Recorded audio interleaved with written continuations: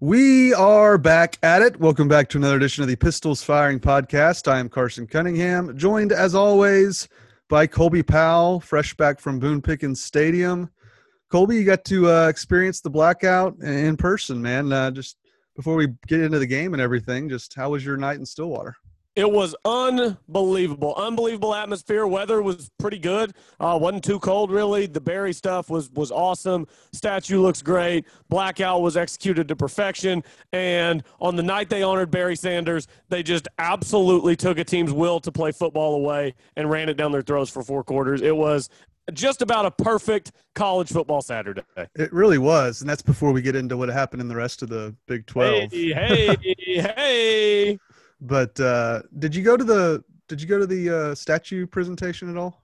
So we did not actually go to the unveiling. We went to get something to eat because I saw it unfolding very much like Homecoming and Hoops, where if you were one of the 100 people that was huddled right around it, it would be really cool. And if you were one of the other 10,000 that was standing 400 yards away, then you probably wouldn't be able to see anything. So we didn't go to the unveiling, but we did check it out. It looks awesome. And Barry getting on the mic at halftime was cool, telling, all the fans he loves coming back, feels like home. And it was good. And then I heard Gundy's comments post-game talking about Barry, and it's just it was long overdue, so long overdue. And it was a special weekend. It really was.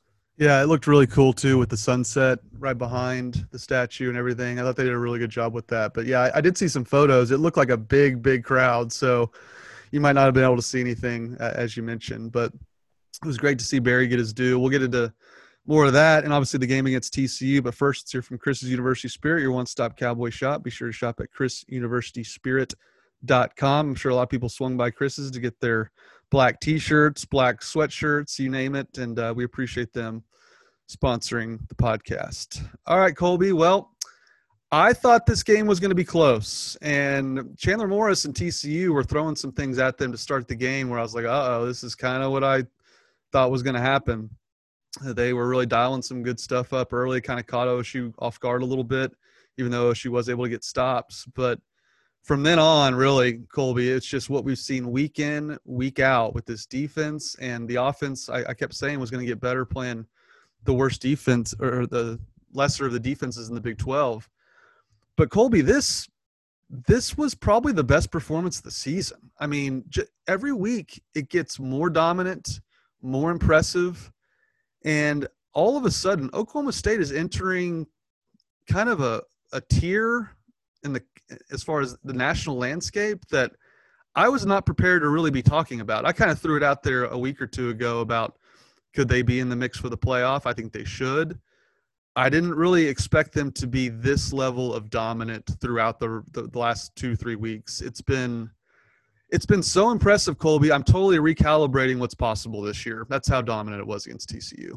Yeah, same for me. There's no way anyone could have seen this coming after the first few weeks of the season. There's just no way. You eke past Missouri State and Tulsa. You eke past Boise. You're just winning every game by the skin of your teeth. It's just the expectations were lowered, rightfully so, after the first few weeks of the season. It's like, okay, maybe this isn't the team that we thought it was. No. Maybe this team wasn't healthy, and maybe they needed to get a few guys back and all be out there at the same time. This team maybe is who we thought they were. I think this team's better than we thought they were. This team they're physical up front. The offensive line is moving guys off the ball. The running backs, I mean, you don't want to tackle these guys in the open field. Good luck being the low, they say low man wins. Good luck being the low man on Jaylen Warren. And yes, to everyone who's asking, yes, round of applause for the 4th down calls inside the 5-yard line. Don't you dare put 3 points on the board. Line up. Run it down their throats, give it to your best player, and let him run somebody over. That's what they did. It was an absolute thing of beauty. You can't hardly say enough about what this team has accomplished over the past really 6 weeks. I mean, all season, the consistency, 9-1. And, I mean, one thing became blatantly obvious on Saturday, Carson, and that is that the Big 12 runs through Stillwater. It does. And I don't know where to start here, just with how impressed I was with Oklahoma State. For me, the defense, let's start with the defense, Colby. It's just what's that? It was basically before the backups got in there, they had not given up a touchdown to TCU. That would make 3 straight games, essentially. They haven't even given up a touchdown. And I wonder if the country is taking notice of that. I hope they are, because it's just wash, rinse, repeat with this defense. It's another game of allowing, what were they on third down? I don't have it pulled up just yet. But another game of allowing 2 of 12 on third down, 0 of 1 on fourth down. I mean, it's just, they're so suffocating. The defense is so suffocating. There was a big hit by Malcolm Rodriguez where it's just like, these dudes are just everywhere. And again, I think TCU's pretty good on offense with Meacham. He runs it a lot, kind of like the old Washington and Rudolph offense. And by the way, they connected for a touchdown today for the Pittsburgh Steelers, where they take a lot of deep shots. And I think Morris is a pretty good quarterback. And once they kind of figured out what TCU was trying to do early in that game, they just had zero answers for Jim Knowles and his defense. And it's just it's almost become expected, Colby, for them to not give up a touchdown and hardly give up a single third down conversion. That's where we are, because you look at Kansas, and we'll get into them beating Texas, which was just a glorious end to Saturday night. But Kansas nearly beats Oklahoma. Probably should have won that game without just a crazy play by Caleb Williams. Kansas puts up a 50-burger on Texas, beats them, and they literally couldn't get a first down against Oklahoma State. 0 of 20 on third down. Could not get a first down. And we have enough data and enough sample size now where it's clear as day. This defense is not only nationally elite, it's the favorite to win the Big 12 championship. That's where we are right now. Yeah, I mean, at this point, they're kind of looking like the overwhelming favorite to win the Big 12 championship. It's funny. So I went up to the basketball game on Friday night. That was a bummer. They fall to Oakland. Me and my wife, we went out to Murphy's after the game, and a couple of the Neon Palms. How are the Neon Palms? Great. Haven't missed a beat, same as it was a decade ago. So we go in there. I actually ran into a couple of guys I went to school with. That was cool. And then a couple of our listeners came up, introduced themselves, and were talking to me. Shout out to Tyler and Trey. I talked to them for a while on Friday night, and I told them, I said, guys, Chandler Morris is going to get welcomed to college football tomorrow. I said, what happened last week against Baylor? That's not going to be the Chandler experience tomorrow in Stillwater. And it wasn't. I mean, early in that game, Presley fumbles on that first drive. It's not a big deal. It was a great throw by Spencer, but the safety timed it up perfect, jarred the ball loose, took some funny bounce so Tay can't fall on it. They drive down, and, I'm kind of thinking about it, and I'm like, Iowa State kind of hit a big play on the first drive of the game, got down the field a little bit. West Virginia, the first drive of the game, 64 yards. They get down into field goal range, but the defense holds. And, the Oklahoma State defense, again, TCU gets down there. They're marching. It's a 2nd and 1. And on a 2nd and 1, TCU can't pick up that yard in 3 plays. They didn't have any formation penalties. They didn't back themselves up. 3 plays was not enough to move the ball 1 yard on Oklahoma State's defense. And then the difference now, and Dave Hunziker and Dion Amade were talking about this last night in the postgame, is earlier in the season, a month ago maybe, when Oklahoma State's offense was moving a little more slowly, let's say, the other team's offense didn't have as much pressure. Now that Oklahoma State's offense is really kind of humming, that puts so much more pressure on the opposing offense. It makes life easier for the Oklahoma State defense because now, like Chandler Morris might roll, and it might not be there, but he can't do what Spencer Sanders is doing. Spencer Sanders rolls and it's not there. He's sending it into the 8th row. Chandler Morris doesn't have that luxury. You've got to go score. You've got to go score every time on what I think is the second best defense in the country. I think Georgia's the best defense in the country. I think Oklahoma State is second.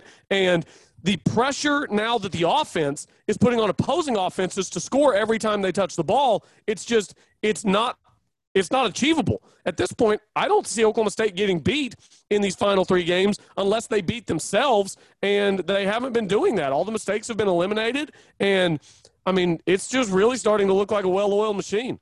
Yeah, it was a great call by you to predict Chandler Morris getting his welcome to the Big 12 moment. He did light up Baylor, who I think is one of the better defenses in the league, but it's just clear as day that Oklahoma State's just head and shoulders the best defense in the conference, and they proved it again. Look, TCU was 2 of 13 on third down, which I mentioned.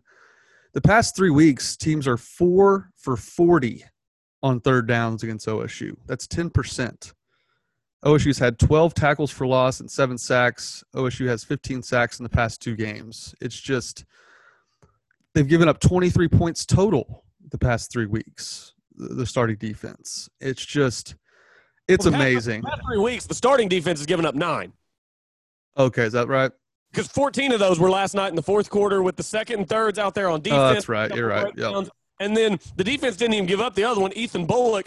I guess Ethan Bullock thought it was a handoff, and Dominic Richardson thought it was play action because neither one had the ball, and they both went on about their business like nothing happened. It was a very weird play. But, yeah, 9 points over the last 3 games for the starters for Oklahoma State. Well, I tweeted a GIF early in the game. This is Jim Knowles at halftime, just already lighting up his cigar. And second of all, because I'm a stud, I'm ballsy. I don't take no shit from anyone. I smoke my stogie anywhere I want. I don't have to find a hideout place like you. That's beautiful. Direct quote, I think. Oh, I mean, this guy is just unbelievable. And it was crazy news before the game, too, for the defense. Colby, Trey Sterling, suited up, available to play. That is, again, an all Big 12 caliber safety here with your that is going to be coming back to the lineup at some point. I don't think he played last night, but he was available. And that just that makes this defense even better if Trey Sterling's able to play this year. Yeah, it's one of those things. It was very unexpected. I saw it before the game. I saw Josh Sills is out, Braden Cassidy's out, but get Trey Sterling back. I'm like, what? Get Trey Sterling back? And so he comes out, he's suited up. Don't know that he actually saw the field, not from what I noticed in the stands anyway. Probably not in football shape and that stuff yet. But, I mean, getting him back, that just adds even more depth. Jason Taylor's been so good in replacement. You can just rotate those guys through, keep fresh legs on the field because there's not really much of a dip from Trey Sterling to Jason Taylor. If a dip at all, Jason Taylor's been awesome. That's not a commentary on Trey Sterling. That's a commentary on Jason Taylor. He has been unbelievable since he came in. It's next man up mentality has been a big deal, and that was on display again last night at left guard with Tyrese Williams. Josh Sills is a leader on that offensive line. He goes out. At times in the past, you lose an offensive lineman, and it's a train wreck at Oklahoma State. 2014, you go to Baylor. I believe it was Daniel Koenig in like the 10th or 11th game of the year is out. Offensive line's a train wreck. You get beat. 2017 against TCU, you come in, you're missing your right guard, your right tackle. You get roasted in a season that was supposed to be special. This year, Josh Sills go out, Tyrese Williams comes in, doesn't miss a beat. Next man up has been huge for Oklahoma State this year. Yeah, you're right. And I like the idea of keeping Taylor out there. And, Sterling at times in his career has played close to the line, either a nickel role or even kind of more of a hybrid, star linebacker type position too. So it gives Jim Knowles even more options if Sterling's able to get back to 100%, which remains to be seen. But it's obviously encouraging that he was suited up for TCU, and obviously they didn't need him, so he didn't play. But he'll be huge coming down the stretch. And one more note on the defense: Colin Oliver has 6.5 sacks this season. He got another one against TCU. That leads the team this year. He's a true freshman. Rodney Harding set Oklahoma State's freshman sack record in 1981 with 9 sacks. So they have 3 games to go for OSU. Oliver could literally break a record for a freshman sacking quarterback. Yeah, he could. Oklahoma State has 3, could be 4, could be 5 if things get weird. But, yeah, Colin Oliver, and he got it early in the game last night, too. He got it early. Malcolm Rodriguez broke the record in the first half. Big shout-out, Malcolm Rodriguez, 5th leader in Oklahoma State history, passes Sim Drain, who, by the way, we got several tweets. People love Sim Drain coming on the pod last week. We're hoping to get another big guest this week. We'll tweet that out later in the week if we get that confirmed and locked down. So we'll let everybody know there. But Malcolm, big-time stuff. And Colin Oliver as a freshman is just – he's doing special stuff coming off the edge. I still think people are underestimating his speed as he comes around the corner. And at some point, they're going to start to figure out that's not a guy you want to leave one-on-one with a tackle. No, he's been unbelievable. And I think I picked him as one of my breakout players in our preseason pod. So You definitely did. He's definitely been even better than advertised. Any more on the defense before we move to the offensive side of the ball? Anything stand out to you while you're up there? Yeah, what more can you say? It was special. It really was special. TCU had like 100 yards in the first quarter or something, and then at one point I looked up in the fourth quarter and they were like 160. So it's stifling, and it makes life miserable for opposing offenses. Welcome to college football, Chandler Morris. Glad you're here with us. Yeah, that was his welcome to the Big 12 moment, no doubt.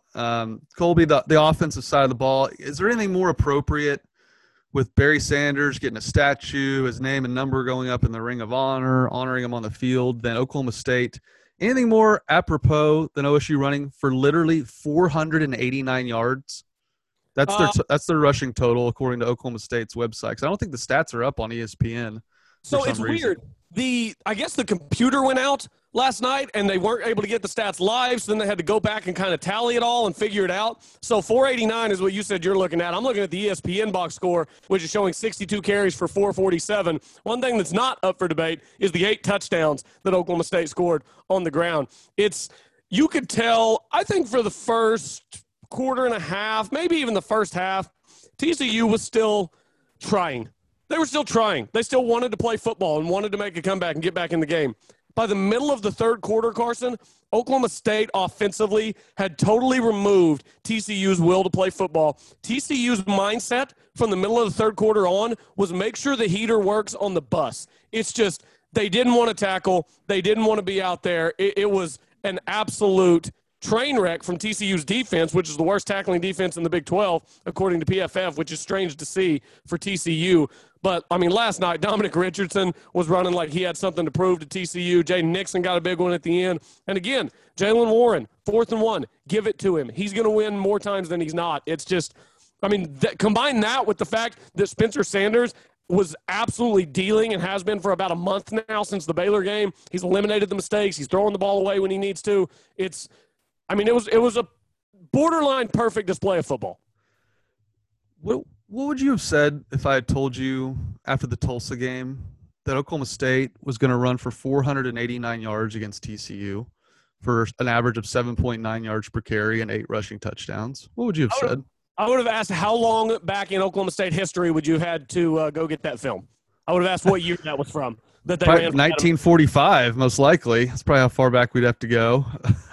It's just that is unbelievable to me, and it's so refreshing to see Oklahoma State be able to block in that manner because, look, their running backs were great. I mean, Jaylen Warren doesn't need a whole lot of space, and he's so efficient running the football. He had 113 yards on 17 carries, 3 touchdowns.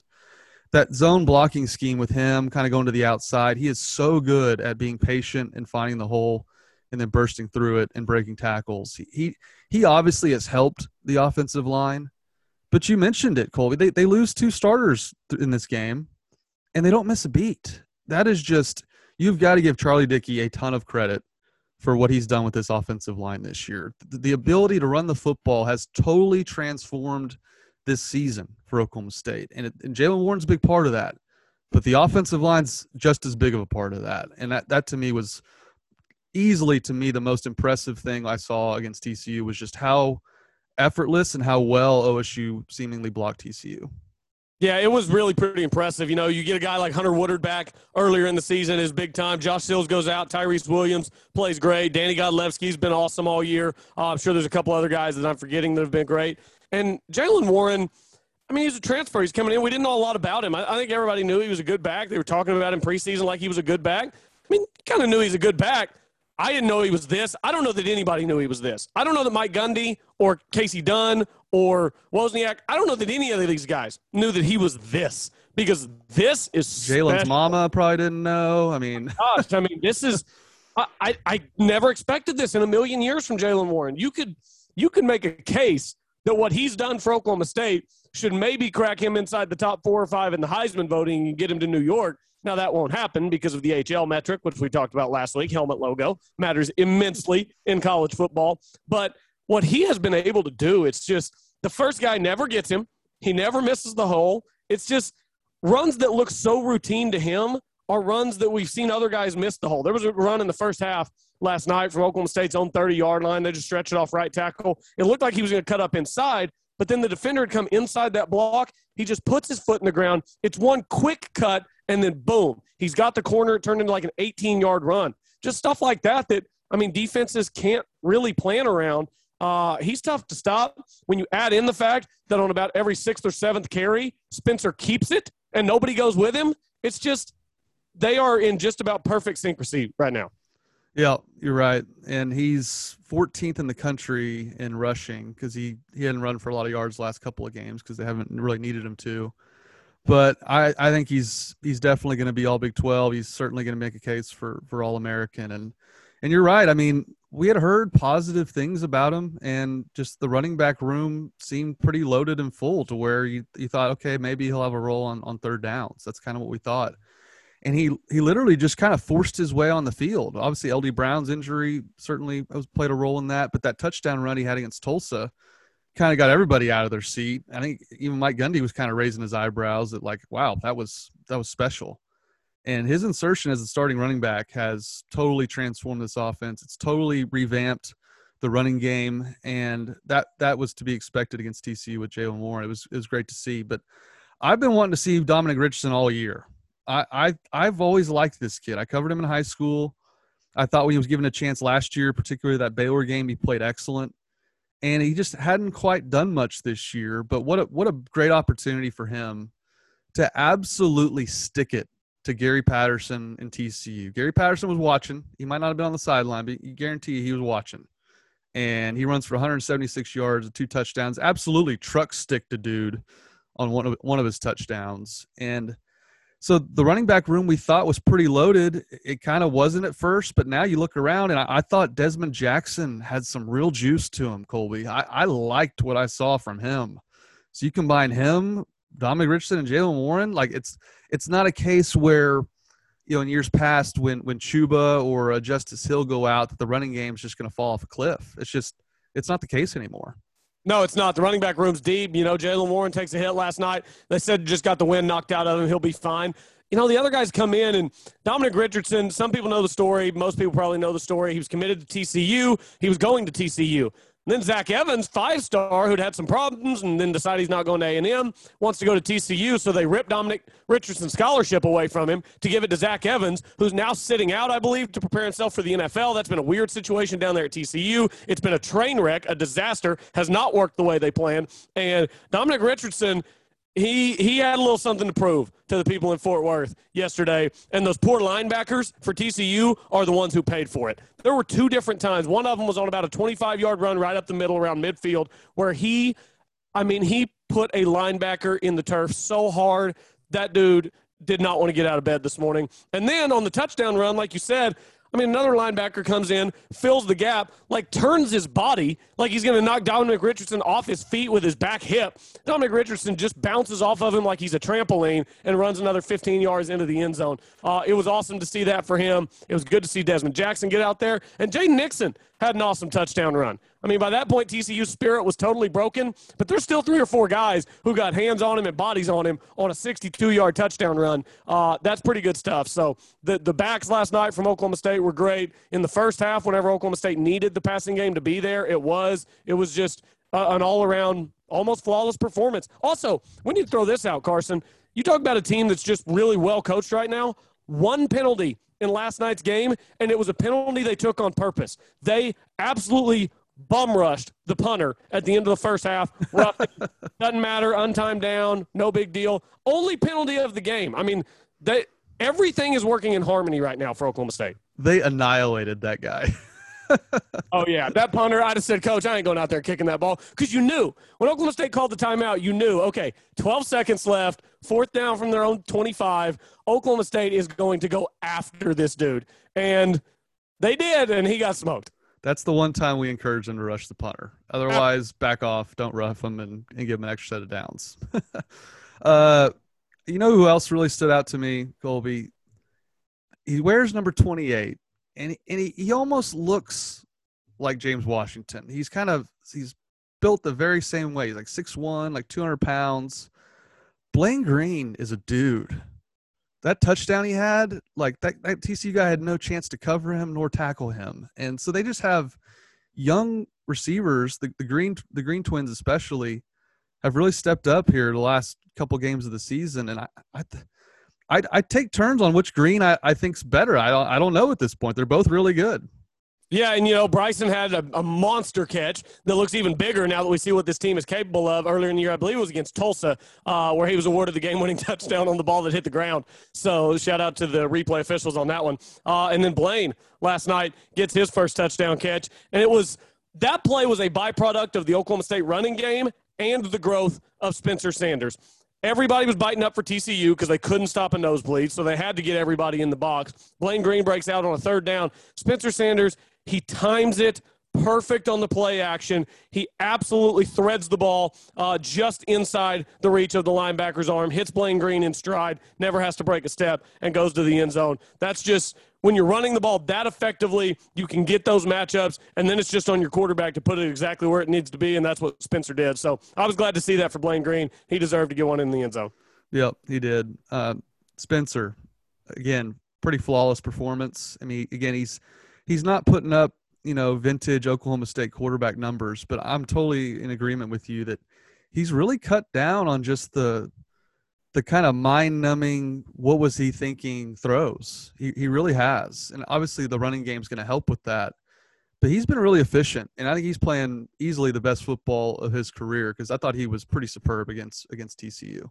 Yeah, he was. I mean, you look at the stats, he only had the one touchdown, but he only had the one touchdown because every time Oklahoma State got in the red zone, all they had to do was hand it off 2 or 3 times, and they were getting in the end zone. 17 to 25, 235, and he did most of it in a half. They threw it a little bit in the third quarter still as they were expanding that lead, but it's not even so much that he's cut down on the disaster plays. He's eliminated the disaster plays. There were 4 or 5 times last night where he's rolling out, and we're sitting up there in the stands, and we're like, chuck it, throw it away. And he does. And old Spencer wouldn't have done that. Old Spencer would have tried to force something that wasn't there. New Spencer's not doing that. I don't know what has clicked for him between the years, but we're to the point right now where if he keeps playing like this, I mean, Oklahoma State's going to steamroll these next few games if he keeps playing like this. Now, that's not a given. That is absolutely not a given. Football's a weird game. Guys have bad days. He could have a bad day. But he's eliminated the disaster plays, and it's really made him incredibly fun to watch because now he's realizing all that talent that he has without having to put up with all of the negative stuff. Yep, and he threw 68% completion percentage, and I didn't think he was just dinking and dunking it either. He was taking shots down the field, and those intermediary routes were right there for him. I mean, to me, that's the key for Sanders. Like, I'm not expecting him to throw for 300 yards. But I am expecting him, his completion percentage to be closer to 70 than 50. When he gets down there near 50, that's when OSU is really in trouble. When he's having struggled to have chemistry with his receivers. And Mike Gundy made that point again, and I think he's been proven right on that. Just the fact that they've been able to have some stability at receiver with guys getting healthy, you're seeing the difference. That's made a huge difference. Obviously playing worse defenses has certainly helped too. But it's clear he's got really good chemistry with his receiving core right now. I mean, Jaden Bray didn't have a catch, but he's played well lately. Really not a lot of guys had catches. He only completed 17 because, as we mentioned, they ran for over 400 yards. But I just think that we've been saying it, right? Like, we thought the offense would continue to play better based on the defenses they were facing. And the fact that these young players are emerging, you look ahead at the schedule, and you got Texas Tech on the road, a night game in Lubbock. They somehow beat Iowa State on a 62-yard field goal. That game's not going to be easy, but with the way the defense is playing, and now that the offense has legit playmakers that have come through the ranks, I have a hard time seeing Oklahoma State not making it to Jerry World.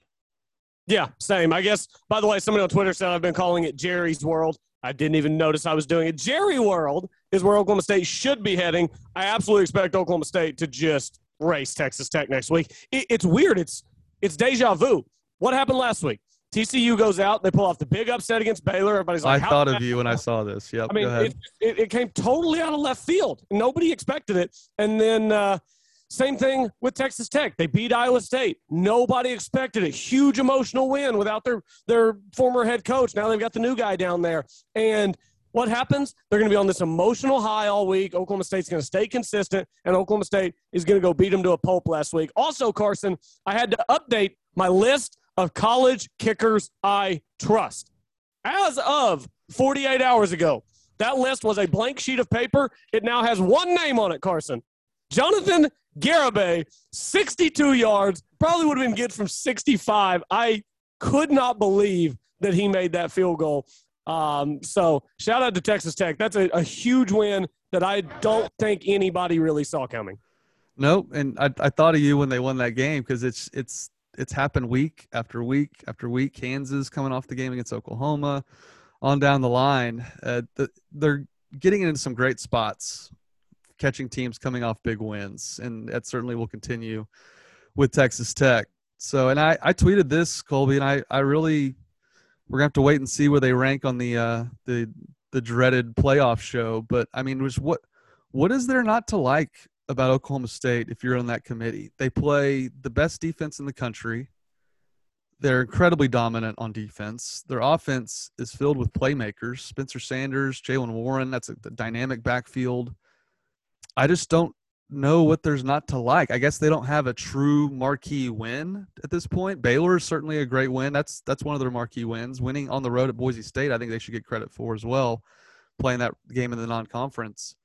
But I know they're going to try and pick holes in their resume to this point, but if they're just talking about eye tests and statistics and metrics that they've been quoting every show, Oklahoma State should be close to the top 4, in my opinion. Yeah, I mean, to me, it's Georgia, Alabama, and Ohio State. Those are your top 3. And then behind that, it gets really murky. Obviously, OU's out now. Oklahoma State should definitely be ahead of Notre Dame, Michigan, and Michigan State, and Cincinnati, for that matter. So where would that put them? Who did I leave out? Would that have me with Oklahoma State at 4, 5? I mean, they've got to be right in that range. Left out Oregon, right? I forgot about Oregon. Oregon's the other one. They've got the best win in college football all year at Ohio State. So Oregon should be there at 4. Oklahoma State should be there at 5, hoping that one of those teams fall in front of them. But, Carson, we know that that's not what's going to happen. Michigan and Michigan State are going to be ahead. Notre Dame is going to be ahead. Oklahoma State's going to slot in just unfathomably at 8, 9 behind Cincinnati and those 3 teams. It's just – helmet logo plays a big factor. Preseason rankings play a big factor. Conference bias plays a big factor. The Big Ten has this massive conference bias. Obviously, Oregon having the big road win at Ohio State is not ideal because that gives them a leg up if they win out. I really think that this Oklahoma State team right now is the 5th best team in the country. Will they be ranked there on Tuesday night? Of course they won't. But all you can do is win your last 3 games, hope some things shake up in front of you, and hope the committee gives you the respect they deserve. I do think style points are going to matter these last few weeks of the season. So 63-17 was really nice. Need to go out and beat Texas Tech by about 40 next week, and it wouldn't hurt you to stomp a mud hole in OU either. So if you want to get in the playoff, you're going to have to beat people down. So hopefully they can do that the next few weeks. Speaking of style points, Baylor kicking a late field goal on Oklahoma. Hey. They beat the Sooners, and Dave Aranda's not wrong. He said, look, the tiebreaker is point differential. So I think he's well within his rights to do that. Lincoln Riley took issue with it. But Baylor beats Oklahoma, Colby. And so, I've been saying this for weeks. This is not vintage Oklahoma. Their offensive line is used to having 5 NFL draft picks on it. They don't have that anymore. They cannot run the ball the way they have in years past when they've won all those Big 12 championships. Their defense plays well at times, but gives up a lot of big plays. And they're certainly not as good at quarterback as they've been in the past as well. So it is shaping up to be a game in which, Colby, I never thought I would say this year. Oklahoma State should absolutely be favored in Bedlam. Oklahoma State should be favored, and Oklahoma State should win that game and should win it by double digits. Now, should has never really made an appearance at Bedlam. Should has made an appearance at Bedlam one time, 2011. That's when what should have happened in Oklahoma State's favor. Every other time that Oklahoma State goes out and should win that game, things go wrong. So it's easy to be skeptical. I probably will be a little skeptical. It's one of those things you kind of need to see it happen. Things just seem to go wrong in that game. But, I mean, this just might be the year where Oklahoma State is a decent margin better than Oklahoma. I mean, Oklahoma's a 9-1 football team. Sure, they could be 10-0 if they played better on Saturday. They could also be 6-4 if a couple of bounces don't go their way throughout the season.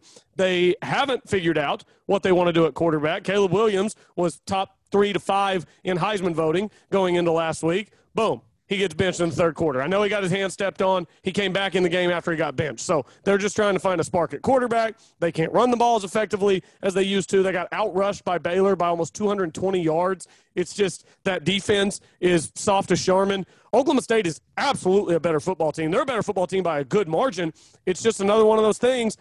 Don't beat yourself in Bedlam. We've seen that before when Oklahoma State's had the better team in that game. They beat themselves. If they don't do that this year, I feel great about that game. And, there's a chance if OU loses next week to Iowa State, OU could very realistically end this season on a 3-game losing streak and find themselves not in Jerry World, and that would be best case scenario. You only have to play OU once. You beat them in Stillwater. You get what will probably be at that point maybe a higher-ranked Baylor team in the Big 12 title game that I think Oklahoma State matches up really well with. We could kind of start to see some dominoes for once start to fall in Oklahoma State's favor.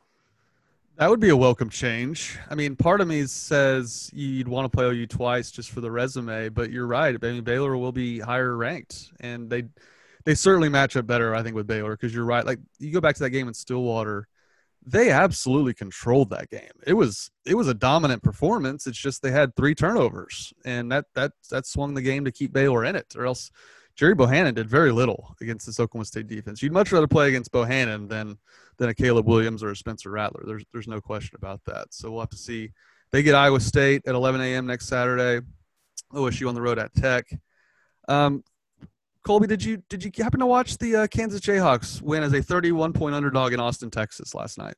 I did not see 1 second of the Kansas Jayhawks' big win over Texas last night. I was in Boone Pickens Stadium. They were announcing the score over the loudspeaker as it went. They probably announced that score 5 or 6 times, as everyone loves to make fun of Texas. And then we're following it on our phones. You're updating. It's 42-35, and then it's 49-35, and then they score, and we're going to overtime. And when they went to overtime, I was like, okay, Texas got the momentum back. They're rolling. And then the 2-point conversion to the walk-on, who had not seen the field on offense for Kansas until last night. It was so beautiful, so perfect, so Texas, so all of that stuff. What was it, 2017 they lost to Kansas?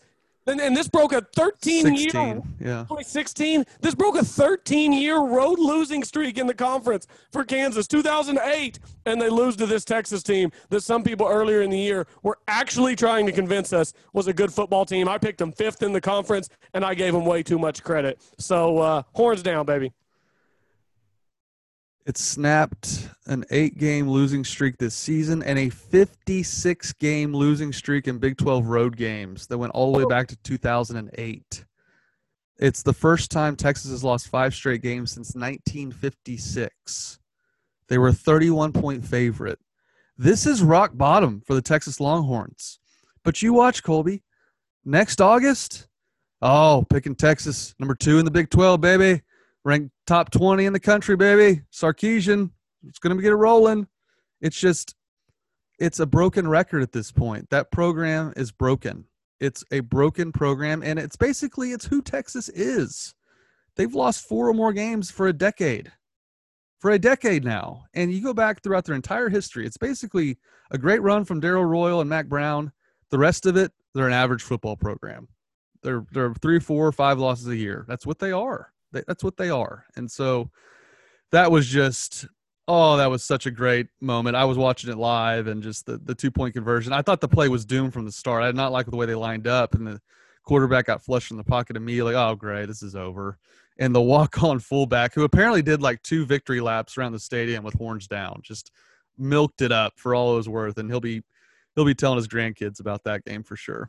Yeah, he will. I saw the video earlier today of his parents screaming in the stands whenever he caught it. It's just that stuff is so cool. And for him to get that moment in Austin in front of the hundreds of people that were there supporting their Texas Longhorns, it's like you said, Carson, it's a broken program. It really is.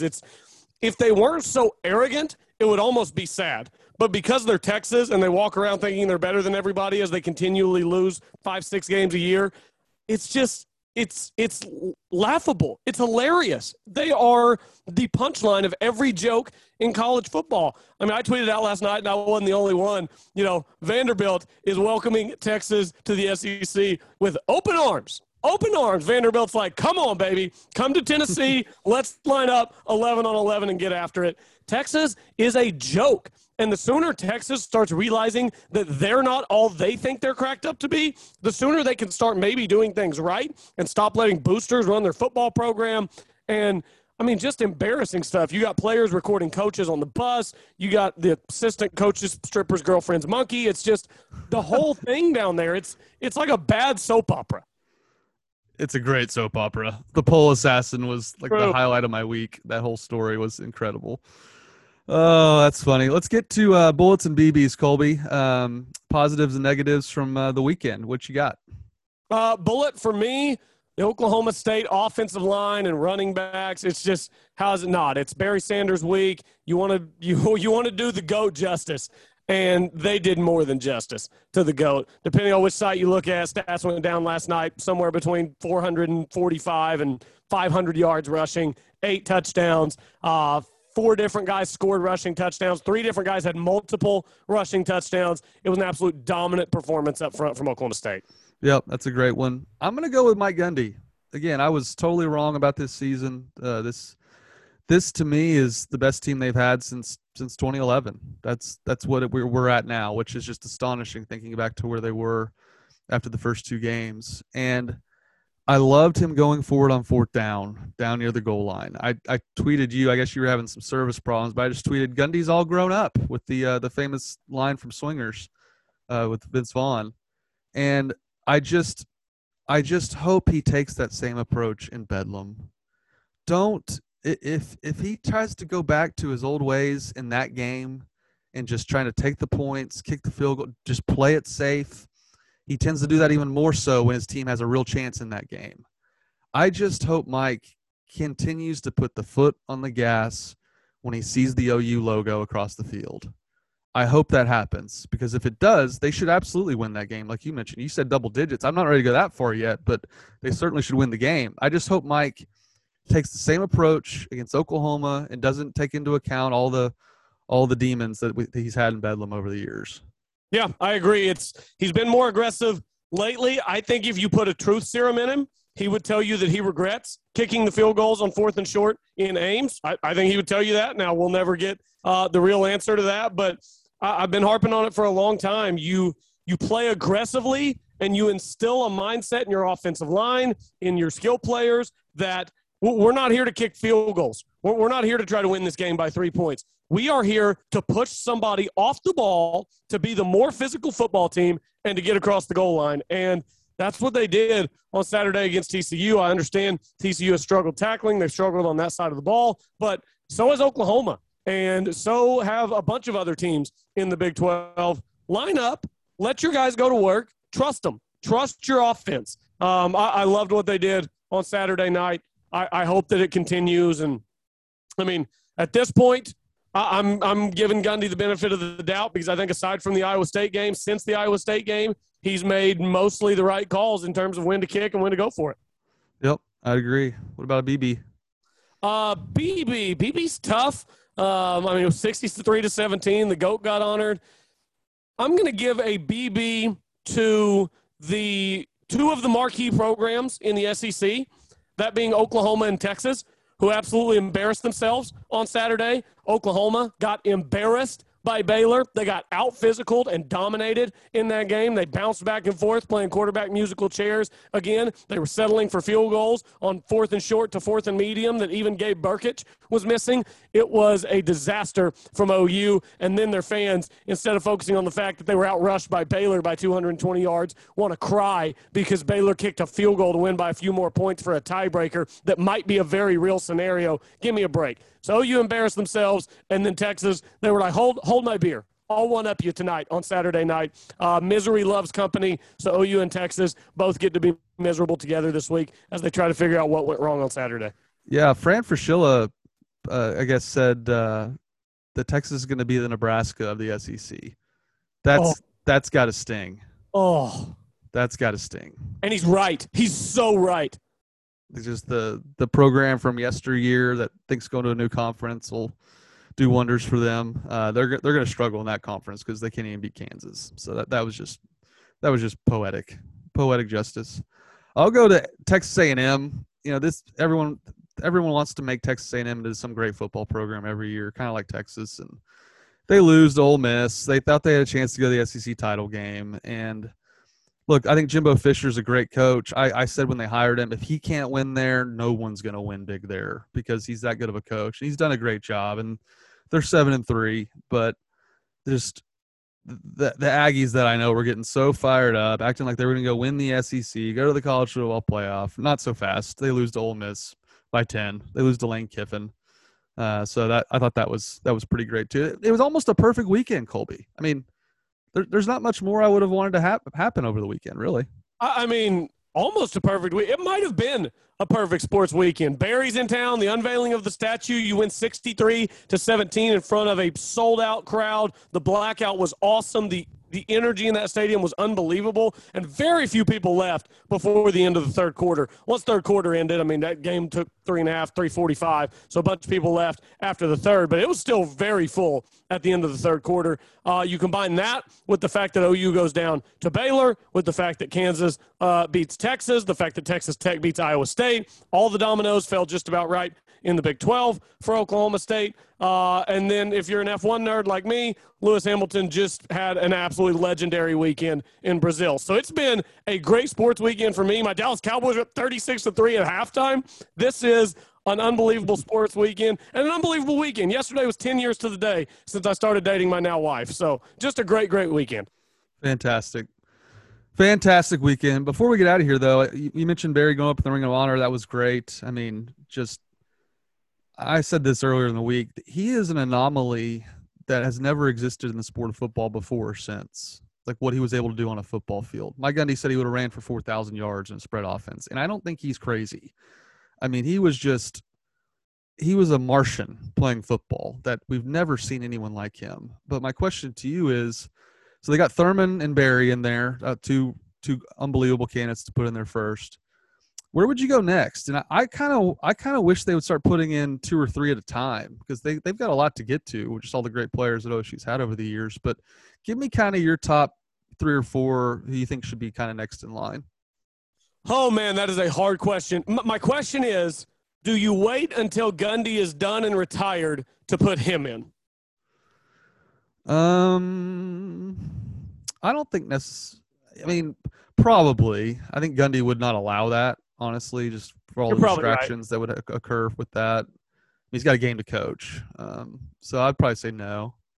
Okay, so assuming Gundy's not going in, then there's several names that have to be at or near the top of that list. You think 2011, Brandon Wheaton, Justin Blackman. At some point, those guys need to be in there. They need to go in together.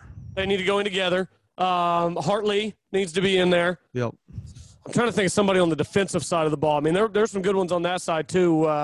Kevin Williams. Leslie O'Neal, Kevin Williams. Who else on that side of the ball? It's tough. Those guys, it's different. Offense, we can quantify every last little thing that those guys are doing. It's a little tougher on the defensive side. But Kevin Williams, Leslie O'Neal, and I know I'm forgetting a bunch of them. Somebody tweet at us some of the names that we're forgetting. Hopefully, Ogba might be up there at some point. Ogba should be up there. He's been really good for the Dolphins. He was great Thursday night against the Ravens. That's probably another one. And then you probably let another – there's a bunch of guys that need to get in before, like Rudolph and Washington. Chuba led the nation in rushing one year. He might get in eventually.